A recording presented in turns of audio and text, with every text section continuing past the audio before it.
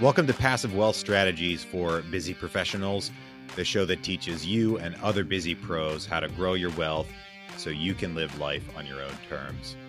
I'm your host, Taylor Lote. Our guest today is Phil Champagne.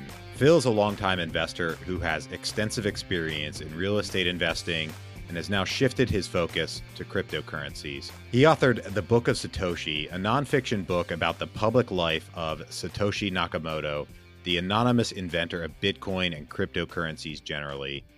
He also wrote the book Hammock Income, How to Make Your Money Work Best for You with Private Real Estate Investment. Today, we're going to talk a bit about his experience in real estate and crypto investing and the future of money and how we as investors who see the winds changing can benefit from that. Phil, welcome to the show. Thank you, Taylor. So can you fill out the listeners a bit about your background in real estate investing and crypto and talk to us a little bit more about the Book of Satoshi? You know, we talked a little bit before the interview about that and definitely sounded very interesting. Yeah, so my interest started with real estate, and I really understand the true wealth aspect is through cash flow, passive income, and I'm building and acquiring assets that are generating cash flow. And so that's really the foundation of what I believe, and I still believe that. The focus has been expanded, I would say, once I started reading a little bit more about gold and silver and the different cycles that we're in. And one of the books that really opened my minds to this was The Creature from Jekyll Island from G. Edward Griffin, which many in the libertarian view as this as the Bible in some way. And it's really shows all the exciting things that the central bankers have done for centuries. And from there, I started investing as well in gold and silver, and mostly actually silver because I see that the upside is even more tremendous for silver. There's always a cycle. And again, this time right now is really an amazing time for the precious metals. When you compare anything in the value of something, you shouldn't use the US dollars. It's best to compare gold and silver against other assets like real estate, stocks, the Dow, for example, that kind of thing. Because the US dollar is basically a ruler that is flexible. It's just imagine a ruler that, okay, you're 6 feet tall this year. Next year, you're 6 feet and 1 inch. But you actually has not. You have not grown up. It's just your ruler is being deformed or shrinking. So that's completely silly. Nobody would be using such ruler. But the thing is the fact that the US dollars were paid with that. We're using it, price are coded on this. We get full into measuring everything in US dollars and measuring assets and so on. I think it's very dangerous. We always need to remember this rule. So anyway, that's how I got into the gold and silver. And at some point, obviously, once I've heard about Bitcoin in around 2012, it was around $10 at that time. And I was really intrigued. And the story behind it was intriguing because it got created. Actually, we're going to have the 10-year anniversary of the white paper coming in at this October 21st. And it started with the blockchain, started the next January 2019 will be the 10-year anniversary of the official Bitcoin. And so I look at it, the first 2 years was when there was a public life, if I may say so, of the creator, Satoshi Nakamoto. He was anonymous, nobody knew about him. And it was a really interesting story just on that itself, in a combination with the technicality of this completely new asset class. It's not like gold, but it's some form of digital gold that some people call it. And so I got really curious about it and decided to actually at some point write a book because I saw that there was a good value into reading all this, what that guy had to say. And I think that's pretty much for the US aspect. Wow. So I invest in cash flowing real estate myself, and then I have a small position in metals. But I'll be honest, I knew about Bitcoin in about 2011. I set up a small Oh, mining rig. I didn't buy any, okay. unfortunately. I completely missed the wave. I set up a miner, and I thought this is far too complicated for anyone to actually use, Hmm. and I don't believe it's going to go anywhere. Little did I know, if I had put even $100 in it, I wouldn't. Yeah, yeah, yeah.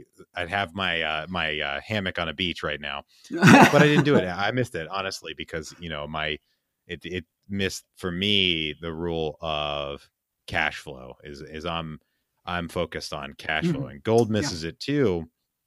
But I'm just wondering what folks like yourself who are interested in cash flow see in cryptocurrencies, especially since they don't cash flow at all. There's no Yeah. cash flow in there. Yes, correct, correct. And it is it is in some way painful to invest in gold and silver and other asset class that are not bringing cash flow. Because now the only way to is just to sell, But the window are sometimes very compressed. If you look at it from 1933, for example, it was an overnight weekend event that gold jumped up in value by 40%.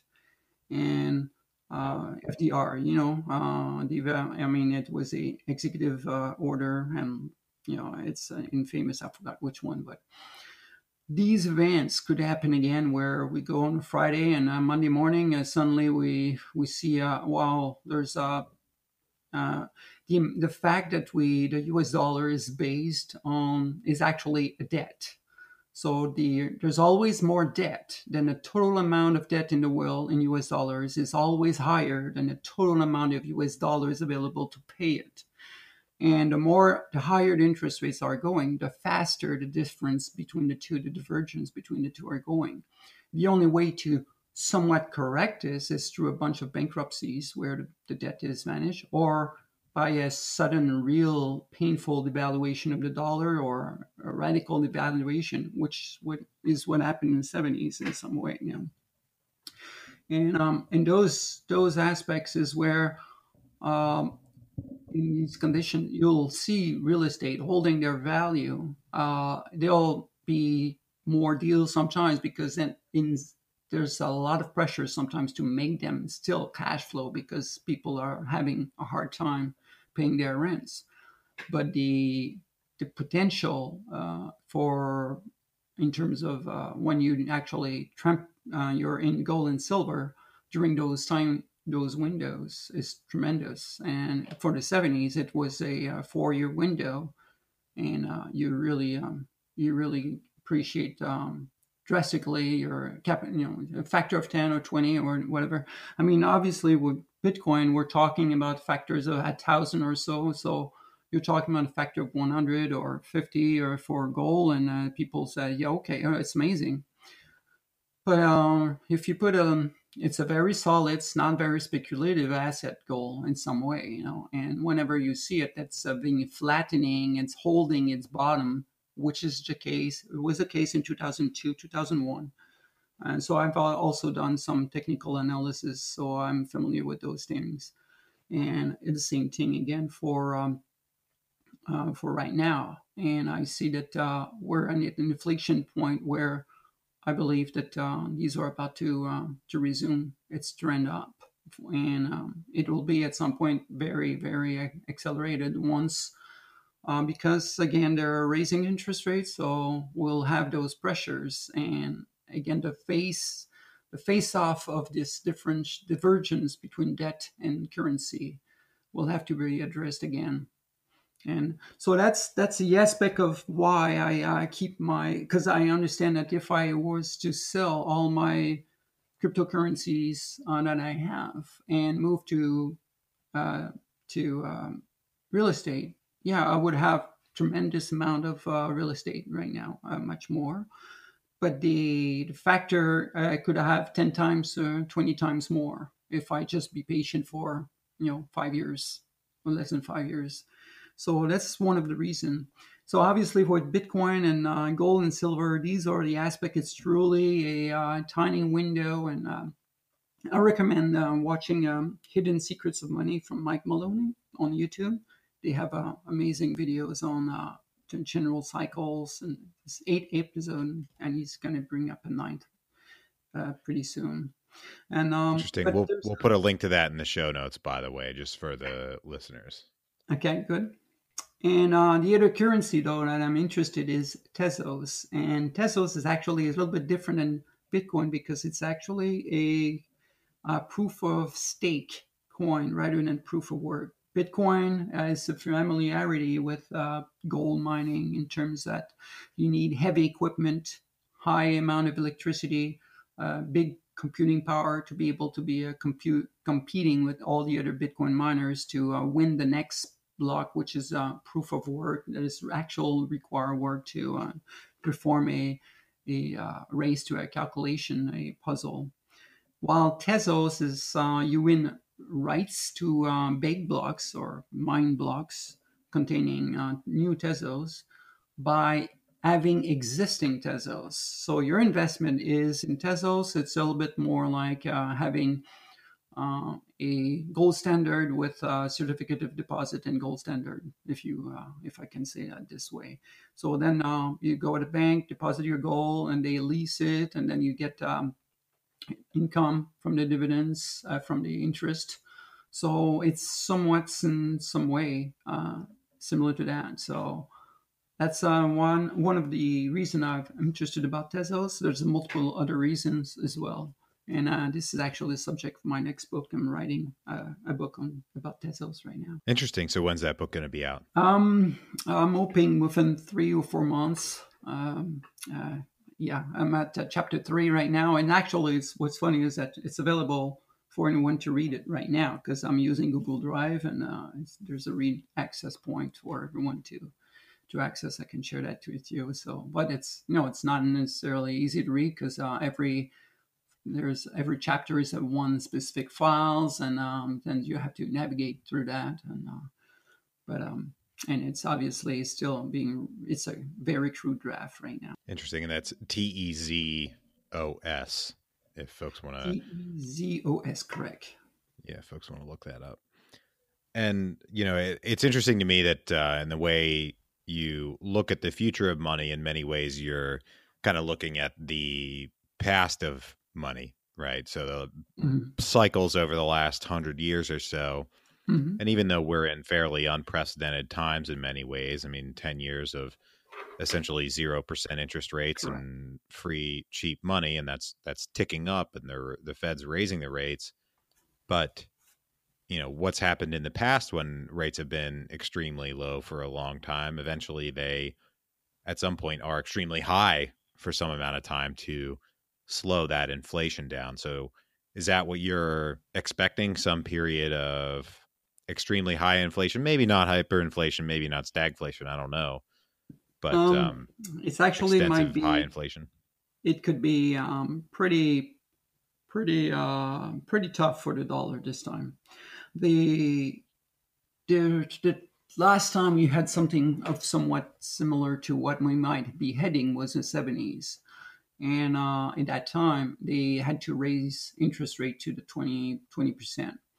Today, the amount of debt, first of all, the demographics are not in favor because of the baby boomers were in their 30s and 40s back in the 80s, prime active contributors to the economy.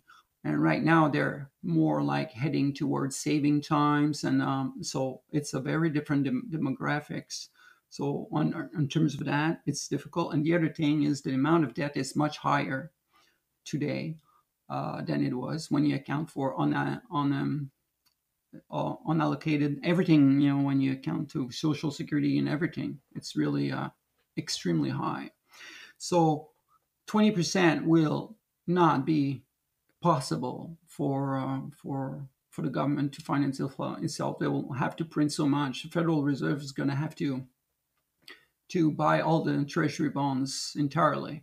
So it's going to be Probably what we're going to see at some point might be a very high deflationary possibly event before we get to that high inflation slash hyperinflation, to a point where we might see gold at $50,000. I really don't know, because the point is it's they're going to have to make some drastic adjustment, and so that's the reason why that I feel safe in that environment to be having a component that is heavy in gold and silver, as well as Bitcoin.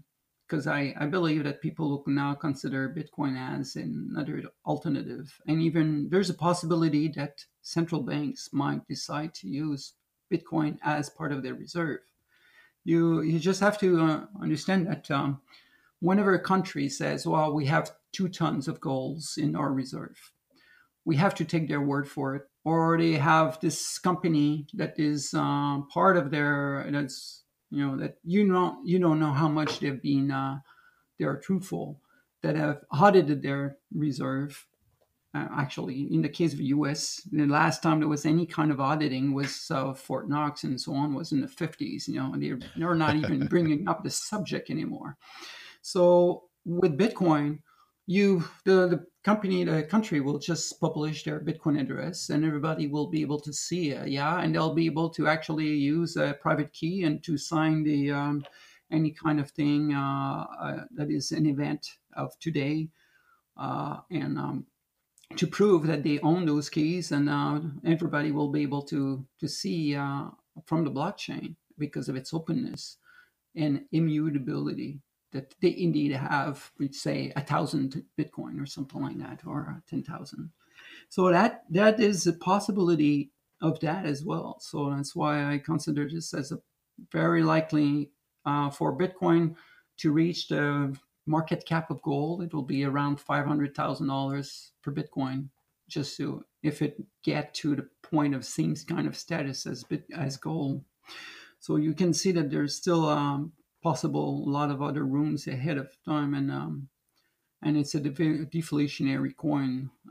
Every time people loses their keys, it's Bitcoins that will never be available anymore. So that's a reason why I see this as interesting on those things to keep in perspective. Yeah, that's interesting. I mean, I know I lost at least a couple fractions of Bitcoins a few years ago because as I previously mentioned, my foray into mining. Uh-huh. I think I agree with this in the long run is, the dollar has a lot of problems that, you stated, and I totally agree with.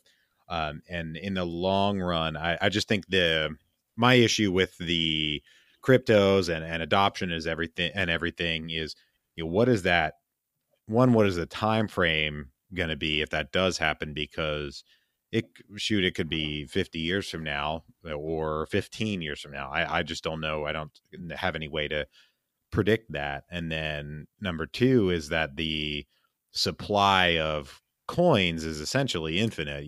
Anybody can start a coin. And then finding, the one or the handful that have the basket or have the right properties to fit in the, whatever the market basket is going to end up being. It's going to be a tough process. There are going to be a lot of people that are going to lose a lot of money on, small coins until that's figured out, if that makes sense. Yeah. There's a big debate between gold bugs and Bitcoin folks, or I'm really in favor of both, but I find it funny. And one of the argument that typical gold investors will say is that, there's more than 1,000 cryptocurrencies. So basically there's there's unlimited supply. But that is the same thing as saying that there's unlimited supply of shares. But the shares of Apple are specific, And in the case of Bitcoin, it's all related. Every cryptocurrencies are related to, tied up with their the network effect. So you don't want to be on the internet that is specific where only you and your brother and your mother are on. There's only three people. What's the point? Nobody. You want to have access to a network where there's as many people as possible. So that's the network effect. And Bitcoin has the biggest network effect, and everybody knows that there's a lot of infrastructure also developed around that to support this network. While you start a new cryptocurrencies, the very first thing you'll have to face is to have that network effect, the adoption, and the infrastructure built up around it. And these are extremely difficult to overcome. There's really need to be something very specific about it to be able to come up to the point of Bitcoin, or any of the top 10 or something like that. So even though there's a lot of cryptocurrencies, if you look at their value or their market cap, it goes down linearly extremely fast. Very high for Bitcoin, half for this next one, a quarter for the third one, and then it drops down to fractions once you get into the number 20, 25, and so on. So it's a matter of eventually the market will decide, and in many ways the market already has decided, but over time the market will come to some kind of equilibrium and find a balance. Correct, but it's also the amount of because these are living coins. There's it's like a living gold, an element that is constantly changing its features, and the fact that there's so many developers that are actively working on Bitcoin makes it that the infrastructure and there's one of the things, for example, that people complain about Bitcoin is that there's only a few transactions per second, 7 transactions per second or something like that. But there's a development of what's called Lightning Network, where what's going to happen is you'll have transactions just like credit card and so on. There's unlimited. It's off the blockchain, and it can be really extremely fast. And there's a bunch of other features that can be wrapped up around it. And these are actively being worked for the last 2 or 3 years, developed around for Bitcoin specifically.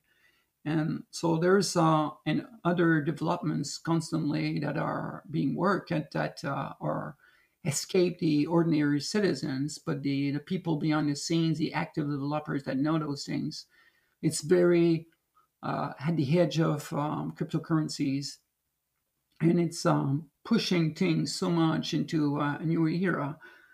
What is amazing is when you look at, for example, the airplanes, how the development of how airplanes have been upgrading and changing since Wright brothers. And when you look at what happened for cryptography, it started, in the time of Julius Caesar. There was something called a Caesar cipher, and they were very crude and just letter swapping and that kind of thing. And you move up a little bit more, the 18th century and things like that, a little bit more mathematical complex, but it's still one-to-one mapping and so on. In the 70s, people came up with the asymmetric type of encryption where one key is used to encrypt, but another key is used to decrypt. So now you can sign on the digitally sign things. So that has opened up the door. And right now there's these kind of things are coming up, but more and more things that are behind extremely complex. And really just to understand exactly how they do those things is quite complex mathematical concepts, but they're developing those things at a much faster rate because cryptocurrencies have opened the doors for the interest on many brilliant minds to look into those things, these fields, and to expand the possibilities on there. So that's why you cannot overlook those things. Thinking that as it is, Bitcoin will stay as it is wrong because of those developments. Phil, thank you for that. We're going to take a quick break for our sponsor.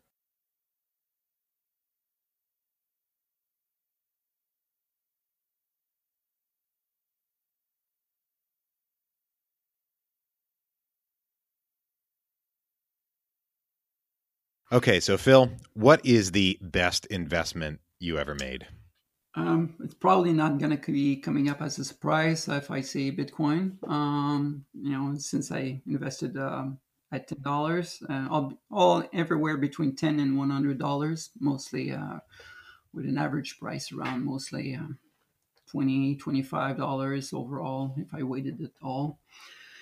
And that was definitely one of my best investment. Yeah. I'm sure the listeners can do the math on that. And yeah, what is the worst investment you ever made? The worst investment was a company that was called Zen Motors, and they were about to invest in. They were tied up with another company working on a revolutionary battery using ultra capacitors rather than chemical components. It'll be some kind of mechanical, not mechanical, but still some form of chemical, but using capacitors. And ultra capacitors meaning that it's a bucket of electrons. So you can see it this way in terms of an electrical engineering perspective. So it could be recharged in a very rapid. The wire is basically how much can your wire take it. Will be the maximum rapid. You could charge it in 30 seconds. Bingo. Yeah, then you can move on. The problem was that it never went to. There was so many issues and so on, and eventually, I'm not sure where it is, but yeah, I took my loss, and it's just on a sad investment. But it was I understood it was a very speculative investment. So that's the rule number one. You invest those speculative investment, the amount that you're not going to be crying if you actually lose those. And obviously, when you do win, it's where you say, "Well, I should have put more," and everybody's going to say those things. It's like, "Oh gosh, whatever amount I've put in Bitcoin, what was I thinking?" Yeah, yes, it was a speculative, but I should have put more. That kind of thing. Yeah, I should have speculated harder. It's always And every investors, early Bitcoin investors will tell you the same kind of thing. There's only a rare few that really invested heavily right up front because they knew they had all the certainty that it was really going to take off. But the majority of early investors, they were moderate or to some degree. Wow. So Phil Champagne, thank you for joining us on Passive Wealth Strategies for Busy Professionals. Everything that we referenced in our discussion is going to be linked in the show notes. To all the listeners out there, thank you for listening. If you're enjoying the show, please subscribe, leave us a 5-star rating and a comment on iTunes. Tell a friend, tell a coworker, get someone to join and learn more about building passive wealth outside of your work. Thank you for joining us, and we'll talk to you on the next one. Want daily interviews with real estate investors and none of the fluff? Go to bestevershow.com, where Joe Fairless interviews daily real estate investors and entrepreneurs about their best advice ever. Go to bestevershow.com.